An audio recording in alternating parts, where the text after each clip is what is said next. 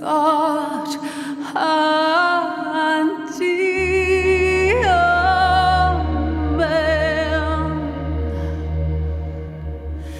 You take me far under sycamore trees in the dark trees that blow.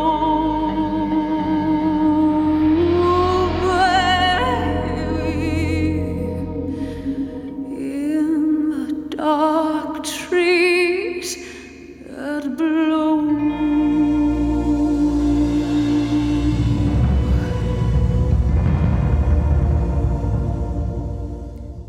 Welcome to Twin Peaks Unwrapped. I'm your host, Ben Durant, and beside me is Brian Kazaska. How's it going, Ben? It's going good. How's the quarantine life? You know, it's been interesting. I don't know if I want to use the word fun, but it's been interesting. I'm always thinking that, like, all the things I would do if I had more time, and kind of we have more time, sort of. We're home. But you still don't have enough time. No. Between work and other things, things happening in life. And it's still like, and the stress, sometimes you just want to get into bunch up into a corner and and cry myself to sleep. So I don't know. No, that's not. Why are we here today? What are we? We are back to doing interviews again, right? And based on our Twin Peaks Unwrapped book, we've got some interviews we want to share. We're not going to share every interview from the book, but it's kind of a nice sample to kind of give you a taste of what we've done in the book. Today we have the one, the only, Tim Hunter, and he was a director on 3 of the episodes of the original Twin Peaks series. He did episode 5, 9, and 21. He's also, for Peakies out there, Tim Hunter, he's still directing stuff. He's still doing stuff. He did an episode, I know people really like, Hannibal. He directed some episodes of Hannibal. He's one of the best directors, I think, of Twin Peaks. There's so many good directors, but he was definitely one of the best. Yeah. The guy he's done Law & Order, Twin Peaks, Mad Men, Hannibal. I mean, the guy has done it all. He's an amazing personality. I think he is just like, he's a great talker. His stories are wonderful. And obviously, if you get our book, you'll read some of those interesting nuggets we got from him from this interview. But he was very gracious with his time. And you've said this in the past, Ben. I think the most interesting people have been the people behind the curtain. Yeah, so those directors, I should have realized this 5 years ago when we started. The directors are the one that knows the episodes inside and out. They're the ones that have to go over the script and get all the shots together and work with the actors and all the other people that make up the show, the editing and all that. So if anybody's going to know an episode or really know the show, it's going to be the director. Right. And man, I think we struck gold with Tim Hunter. So let's listen. Hello. Hi, it's Ben Durant. How you doing? Okay, Ben, how are you? Good. Thank you for your time, and it's a real pleasure to get to talk to you. So I'd love to talk to you. Like, how did you get involved with Twin Peaks? Well, I had been at the AFI with David Lynch in the first class when that program started in the 1970, and so I knew David. And when the show was starting up, I got a call actually from Mark Frost, and I think I met Mark for lunch or something, and they asked me if I wanted to work on it, and of course I was delighted to say yes. Yeah, and you did River's Edge, which in some ways is a little bit similar to Twin Peaks in that there's a naked dead body and there's these teenagers, and it's a really great film. Thank you. And could you walk us through, you're the first director besides Mark Frost that we've really talked to, so I was curious about, what's, pre-production like? You get a script, and where do you go from there? It's been so long, I can't remember where Twin Peaks fit in terms of how thorough the prep was. In television, you have as many days of prep as you have to shoot, so you have 7 or 8 days of prep, 7 or 8 days of shooting, and it's very unusual if you get the script before before you show up for work on the first day of prep. At that point, there's usually some casting to do, probably less on Twin Peaks than on other shows, because it was a large ensemble cast that had already been set. Yeah. And a certain amount of locations scouting to do. And I remember doing some of that on Twin Peaks for the exteriors. They shot it on that stage in Chatsworth, I guess, Encino or Chatsworth. I forget where their warehouse headquarters were. But, so we would go out to look for exteriors, largely in the woods. I remember we shot, there was a park up at the top of Beverly Drive, off Mulholland Drive. That was a nature preserve. We went to Westlake Village, which had a certain amount of woods and an outdoor feeling to it, stuff like that. So you do whatever casting you need to do. You find whatever locations you need to find. You have a certain number of production meetings with department heads and the producers, and organize whatever it is you need to organize for the show, and then you just plunge in and shoot the thing. TV, even on Twin Peaks, is often for a director like being dealt a hand of poker, and you just have to sort of take the cards you're dealt and play it the best way you can. Fortunately, at the beginning of Twin Peaks, it was wonderful material, and everybody knew that we were working on something really special. For episode 4, which is like the llama veterinarian episode, I look at the script That's and what I remember about it. Yeah. In the script there's no llama, so I was wondering, is that your idea to bring the llama into the show? That was actually my idea. I suggested the llama, and I imagine it was because driving around places like Topanga Canyon and places where, in fact, we were actually going to shoot that sequence in the Vets episode, there were llamas all over the place. So I think I did suggest that. There's a lovely moment there where Kyle MacLachlan and the llama actually make eye contact for a second, and that's the thing I remember most about that episode. I love that. Yes. And of course it makes you think of Dalai Lama there. Like he was really into the Dalai Lama, and you have actual llama. Yeah. As a director, I wonder what your style is of working with the actors. Do you let them contribute ideas? Do you let them improv, or do you really try to keep them to the script? Depends on the show and the situation. Television is run by producer writers for the most part. Yeah. So it's rare that they want the directors to encourage the actors to deviate from the script. Sometimes you're told that a certain actor, they like the way he reworks the dialogue to suit his own cadences.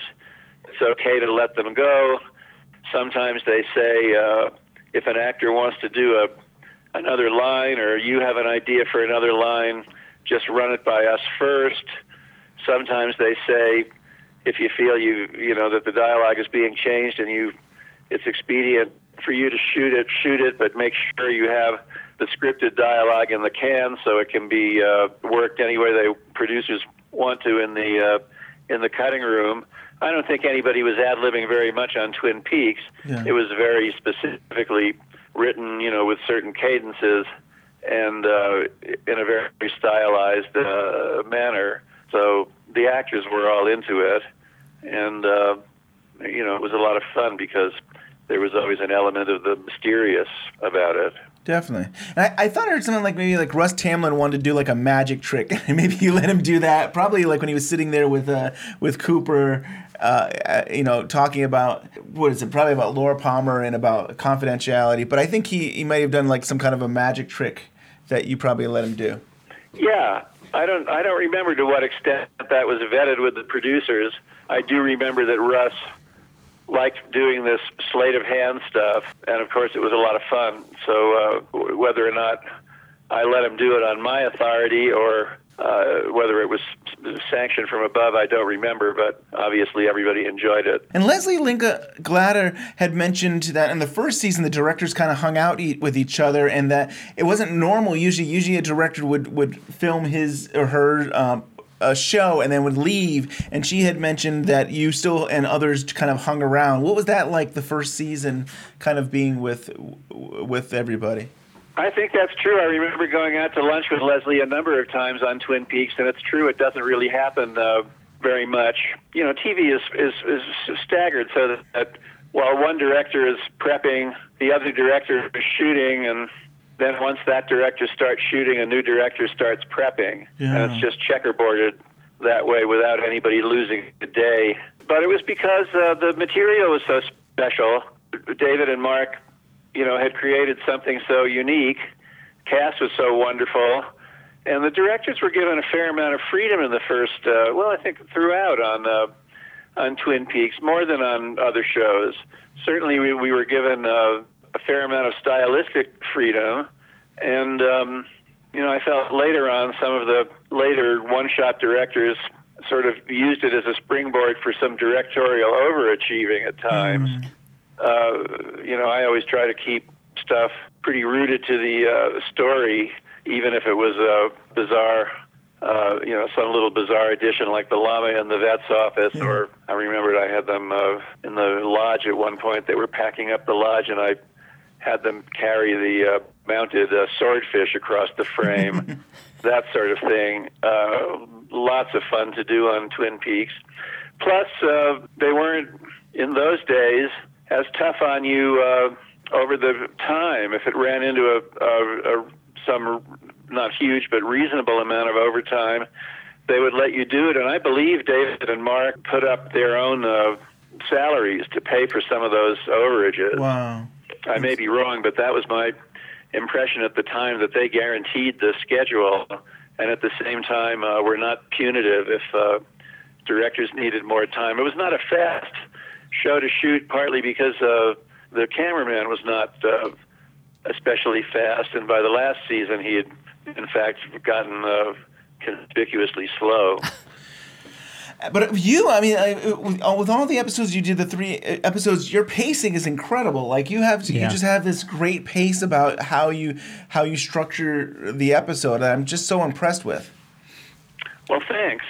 I think I have a good sense of pace, and I always try to get to the heart of a scene. And again, in television, because you're always up against the clock and a tight schedule in television, it becomes a craft exercise to some degree in how you can distill a scene down to the least number of shots, the fewest number of components, and still capture what you need to capture in the creation and the stylization of the scene.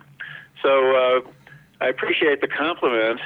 I also had Paul Trejo editing, I think, all 3 episodes that I did. Wonderful editor. And then Laurie Eschler was the music editor who had charge of the Angelo Badalamenti library.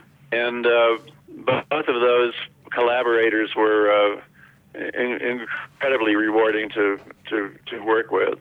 Yeah. And mentioning editing, I hear all the time in like films, the director will go and sit down with the editor when it comes time for post-production. Were you able to do that as well with television? Oh yeah, no, I was there every second of it. Wow, That's great.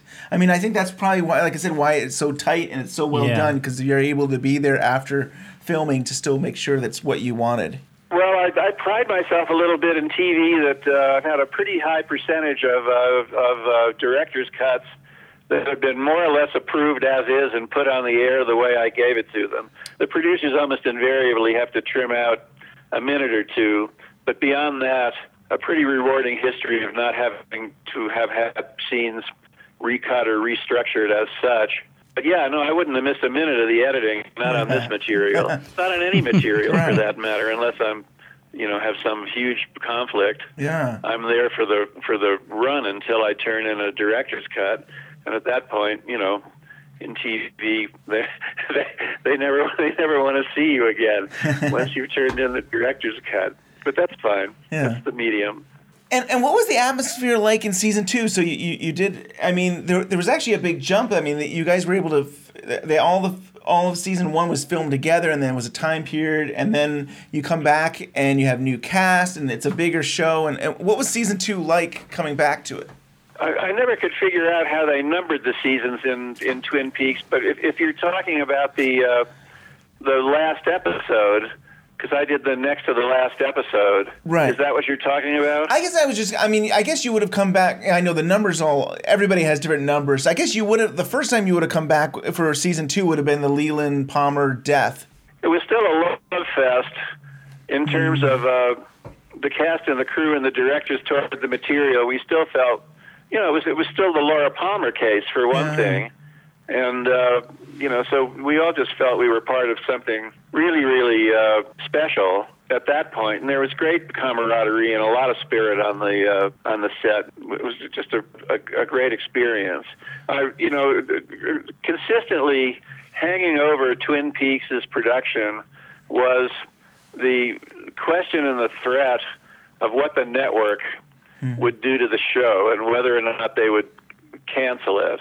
There was always a knowledge that it was ABC, right? That ABC didn't really get the show, didn't know what to do with it. And as much as the working atmosphere was incredibly special, and I think everybody would say that, there was this sort of sword hanging over the whole thing as to how long the network was going to keep it going. In the third season, it was hardly the third season with the whole thing only going, I believe, to 28 episodes. But then the boom had already fallen. Everybody knew the show had been canceled. David and Mark had largely gone off to work on feature projects, though David was coming back to do the last episode, which, as I said before, nobody had any idea what it would be like. And at that point, this spirit of the show had dampened. Some of the actors had become more cynical. The cameraman had slowed down to a crawl, and it was a different set of challenges. And it was an element of sadness to it. I had gone back. I was excited to go back and do that penultimate episode because I'd had such a great experience on the show and I wanted to see everybody again. So I was sad to see that the spirits had gone down. That last episode that you did, it was amazing. It really complimented David Lynch's last episode, and I was so impressed by. I saw it when it originally aired, so it actually was a movie of the week. So they put it together. So I think some people thought that was your work was David Lynch's work. They thought it was all one big movie by David Lynch. But you did it, and it's such an impressive job with that last episode of yours. Well, again, thanks a lot. The challenge on that one was the cameraman had slowed down so much. When I got there, they told me that I was only going to be able to get like 16 shots a day. And that boils down to like 2 setups a page. TV on a smoothly moving shooting schedule, you could easily get 40 or more setups a day. So I didn't believe it when I first heard it, so I asked to see the production reports of the shows that had gone before, and indeed, the number of setups that were being shot in a day had just gone down drastically. So I had to figure out how I was going to do the show with a lot fewer shots than I was used to getting, and I decided that I would run Ozu's film Tokyo Story, which I ran for myself, and just got into a kind of a minimalist frame of mind. And so the show had also gotten a bit soapy, so I always thought of the episode as my Japanese-style Falcon Crest episode. But, it was a different show than when the other writers were running it, and it was the Wyndham Earle story rather than the Laura Palmer story. Yeah. I think your show, there might be the only time they did multiple cameras. So for the Miss Twin Peaks pageant, you actually had more than one camera going on, right? That's a good question. I'm so used to working with 2 cameras in television, it never even occurred to me. Did we only have one camera? I think there's only one camera that you used the whole time, and then when it came for the Miss Twin Peaks, there was so much action going on with smoke and people running all over the place that you set up multiple cameras. Well, I don't doubt it.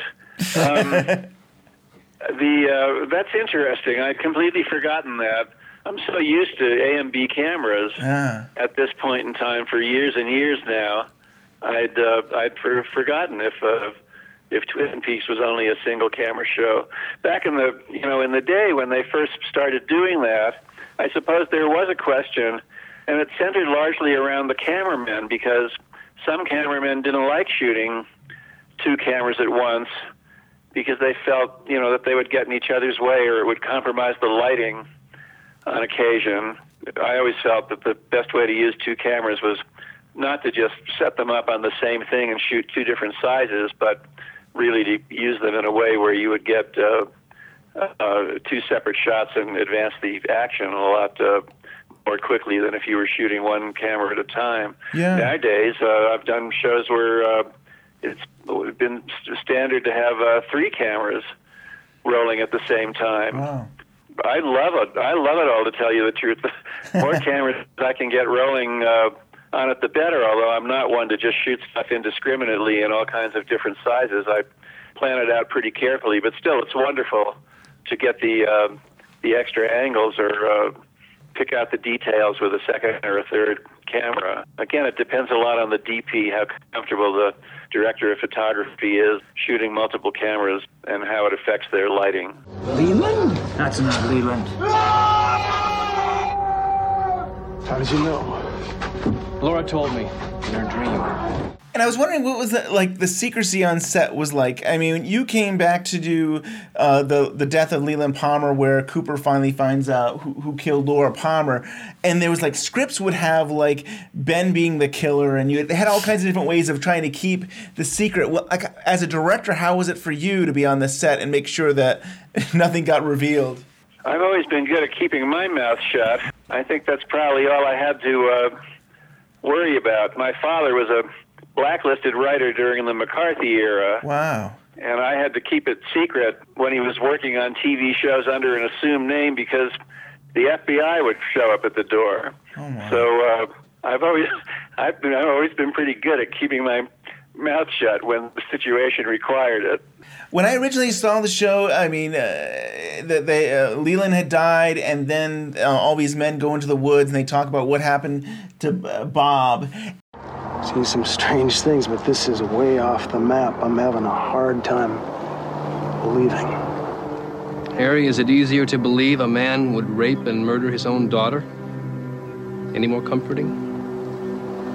No. An evil that great in this beautiful world.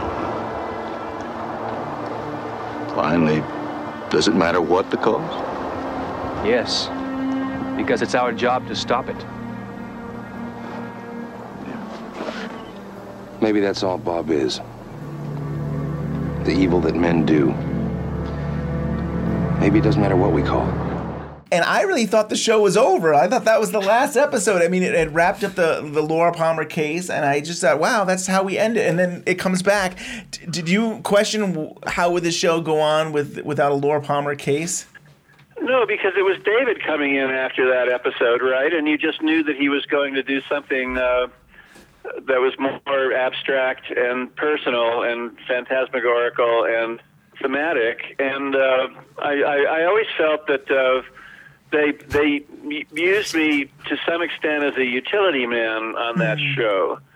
In one case, I think I came in after David, and I felt, that my purpose was to kind of reorient the story and get everything kind of clear again in the audience's mind. And then there were those times where I went right before David, and I felt that my function was to kind of clarify the story, get the story into focus in the minds of the audience so that David could then come in and do whatever the hell it was he wanted to do. Yeah. Well, you did it. You did a great job with that. And Wyndham Earle, I mean, and in that episode right before Lynch, Wyndham Earle at the beginning has white face, and he's just like a black mouth, and he has the spiders dangling over Leo. Did you come up with this idea of I don't know what you want to say. Is it? I think I heard it was. I don't know if it was Oriental or what it was. It was Kabuki? Kabuki. The black teeth is for me. Yeah. And that was an homage to Japanese cinema because I had watched Ozu and Mitsuguchi before directing the episode, and so that was an inside gag for me as an homage to Japanese films that I watched before doing the episode. You know, if you look at those Mitsuguchi geisha films that are so wonderful, The Life of Oharu and other films in that period, I guess it was fashionable in those days to black the teeth out. Yeah. So that was where that came from. Well, it was very haunting. It was such a very like. And it seemed that Lynch reused that imagery later on. Maybe in Firewalk with Me, you're thinking it's similar. It is very similar. Yeah. You know, David was always able to do stuff, you know, in his own natural way without pushing it. And a couple of times I would push things a bit, like Bob laughing in the mirror in that episode when Leland is dancing with Lara Flynn Boyle, and then it's revealed to be Bob in the mirror, and I had him sort of cackle away with a laugh. And then I looked at the next episode that David did and saw that he had done something much creepier, just a slight gesture, and made me realize, you know, how good David is, and how unique he is, and how you know, in a couple of places I had pushed stuff a little too far to get the effect I wanted, whereas David just tossed off this stuff. I always thought your work really complemented David's work very well. I mean, like, I'm sure you've heard this before, but many people say you're probably the second best director of Twin Peaks. I mean, the work that you did is just amazing. I mean, it really is something else. Well, I appreciate it. Certainly, the show has had a long life, and it was wonderful to be a part of it way back then. I still have my crew shirt and my hat. Oh, that's awesome. The other question I have for you, so this is another script thing that you probably don't know the answer, but you know, in yours, Wyndham Earle and Cooper in the script actually confront each other. They're on the catwalk and they actually have dialogue back and forth, whereas your episode didn't have them confront each other in the show, and David never really got it because they were in the red room and they didn't really. Do you remember if that got filmed, Wyndham and Earle on the catwalk? There was. Was it in the script of my episode and yes. It never happened? That's right. That's odd. No, I don't remember what those circumstances were. I remember shooting Wyndham Earle on the catwalk, but you know, they must have put David and Mark, or else it was Harley Payton and Bob Engels. I don't know. Somebody must have decided not to do it, or they were going to hold it for the next episode. Yeah. They probably just put a set of revised pages through that took Cooper out of it. Right. And that was that, because, you know, you shoot whatever you're given. Definitely. And it could have been a time thing. There was a lot going on. They can often just throw a set of colored rewrite pages at you in the middle of production. Huh. Oh, wow. Wow. Well, do you have any other final thoughts about working on Twin Peaks? It was very special. You know, I keep saying that, and so does everybody else, I'm sure. I was just very lucky to have worked on it. And but I actually think that your questions covered a lot of what I remember. Yeah, that's good. Well, it really is an honor, and I just love your work, and I'm so glad that you were part of this show, because you mean a lot to the fans. I think we all really appreciate the stuff that you've done for the show. Thank you so much. Well, great. Thank you, guys. Is this on? Is this on? I'm beginning to tire of his interruptions. Welcome. I don't know. I think he's cute. This final night of festivities. Thank you, Tim Hunter, for being part of the Twin Peaks Unwrapped book, which you can get at bluerosemag.com. Supplies are very limited, so please get your copy today. And yeah, Ben, man, what a show, what an interview, what a guy. I mean, yeah, it was so amazing to be able to talk with him, and you know, I love that, you know, the whole episode 28, at least that's what I call it, the second to last episode of season 2, and having some background on that episode, and him really preparing David Lynch for the last episode. I mean, it's so cool to hear about the stories of that, and a great interview. Love it. Also, before we go, Ben, I do want to take the time to say thank you for the people sending us emails emails. We do appreciate it. I've done my best to write back to people. If I haven't yet, I will. You know, we get emails from people who are just starting the podcast, which I don't know if they're ever going to hear this, which will be much later. But those 200 plus episodes later, yeah. Right. We have some very nice emails, and we get emails criticizing our past, and that's what we were doing back then. We were a little sloppy. We weren't perfect, and we appreciate the criticism. But as you go through our back catalog up till now, our show has definitely become more polished. Yes. And become more professional. But we do appreciate the criticisms because it does help us make us a better podcast, and we've taken those to heart years ago. But we're always improving. We're always trying to make the show better. But we do appreciate it. And the lovely emails where people are just happy to have us in their ears during quarantine. They're rewatching the show yet again, and they're like, I have known to talk to you about this, and they jump into our show and they love it. And we thank you for joining Twin Peaks Unwrapped, and we appreciate all the feedback.